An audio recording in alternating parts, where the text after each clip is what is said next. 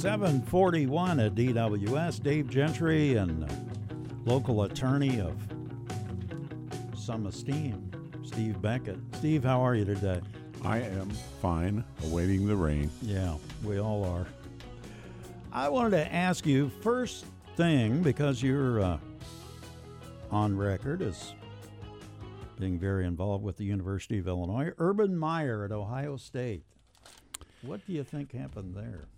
Well, I think it was a good old boys situation where Urban hoped to cover for his coach and hoped it would just go by and everybody could move along.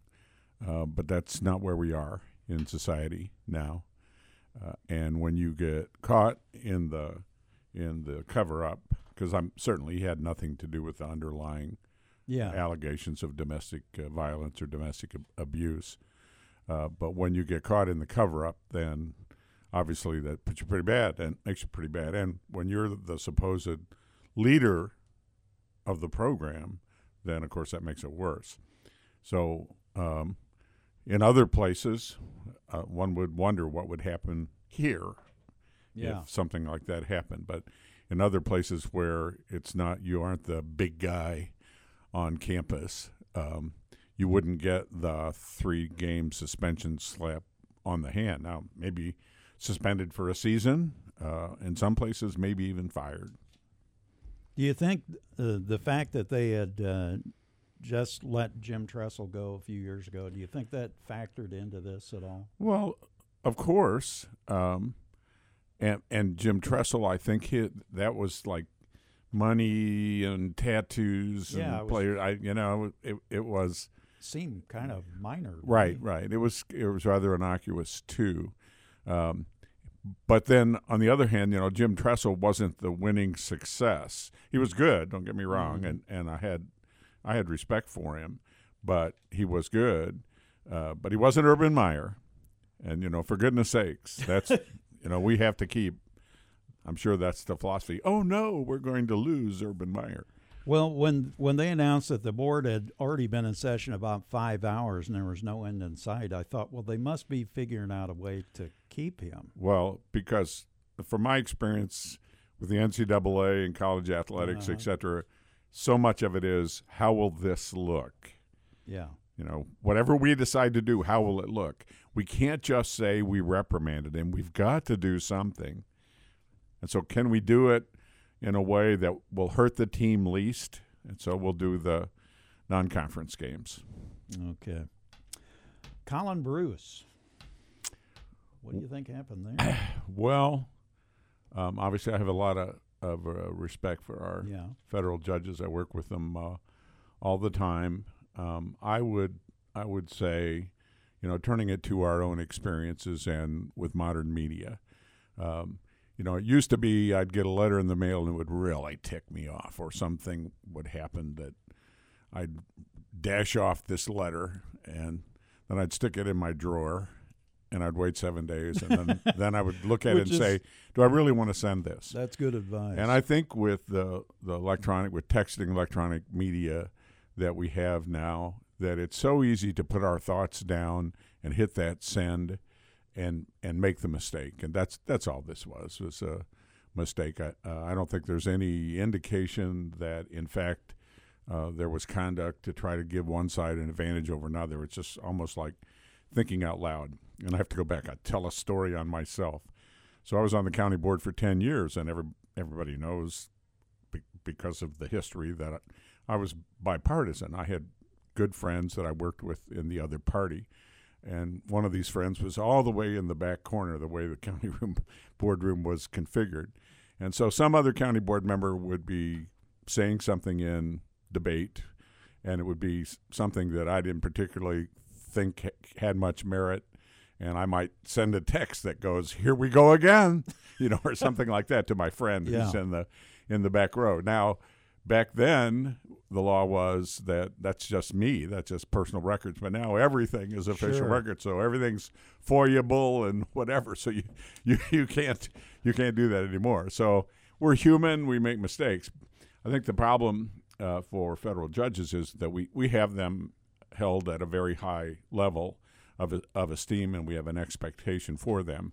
And so when a mistake is made, then it carries more weight than perhaps it would make if you or I made the same mistake.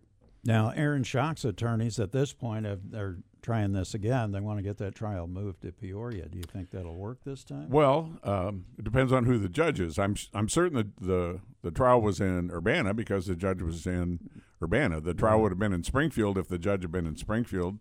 I haven't heard who the judge will be. I saw something this morning. I don't have it in front of me, but I think they'd selected a judge from suburban Chicago. Okay, see, I was going to say my prediction was that it would be an out-of-district judge. Yeah. So it'll be moved there. I don't know that. Okay. I don't, it could be, but also we have a concept in the law, forum non-convenes, which in essence says the forum where the trial should be a convenient forum for parties and witnesses. And, a lot of the witnesses in that investigation are from the Peoria area. Okay. Judge Steigman. That's also, I'd say similarly, it's too bad. It's too bad. Long, distinguished career. I think a mistake in judgment for an activity really that is meant to help train lawyers. We all of us, I feel, as lawyers and judges too, have a commitment to the law to try to help train lawyers. I know I do.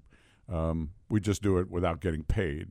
Yeah. And I think that's the thing that sort of, makes it perhaps publicly unseemly. If you did that for free, there would be absolutely no dispute. There would be no problem.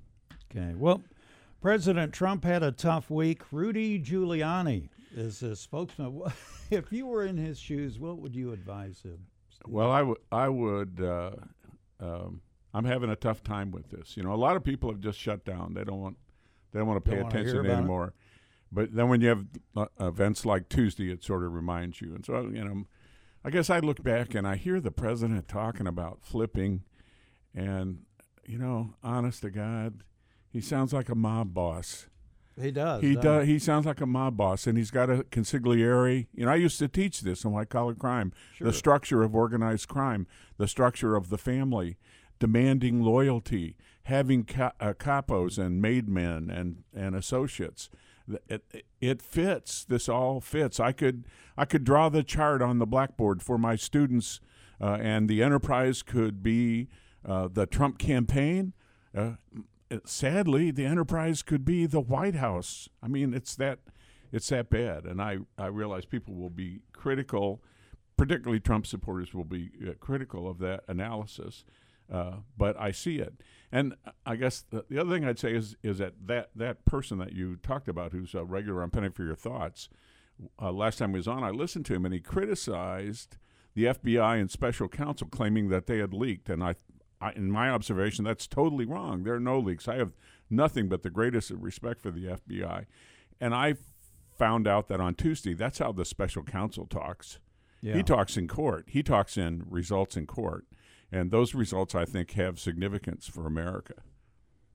It's interesting to see what's going to happen next. Rudy right now is doing a tour of Scotland or somewhere where they interviewed him in his golf cart yesterday. I saw him in his golf cart talking about how impeachment would be horrible for the country because the country's doing so well, specifically and only because of Donald Trump. Do you think that Rudy Giuliani has lost a few marbles in the last few years, or is this all planned on his part? I don't think he's the person he was when he was the district attorney for the Southern District of New York, or even the person that he was when he was Mr. Mayor. He's living a life of expedience and money. Yeah. Paul Manafort, do you think the president's going to pardon him after this next trial? I think it would be a big mistake for the president to pardon him. If he pardons him, he has no protection for being a witness. He can't incriminate himself. So he's fair game, I think, for special counsel to do whatever he needs to do. And, of course, we have the New York investigations that the president has no power over. It would be a equivalent of a Saturday Night Massacre to pardon him, get rid of Jeff Sessions, try to appoint or end the special counsel's probe. That would be a huge mistake. All right. Steve Beckett, local attorney.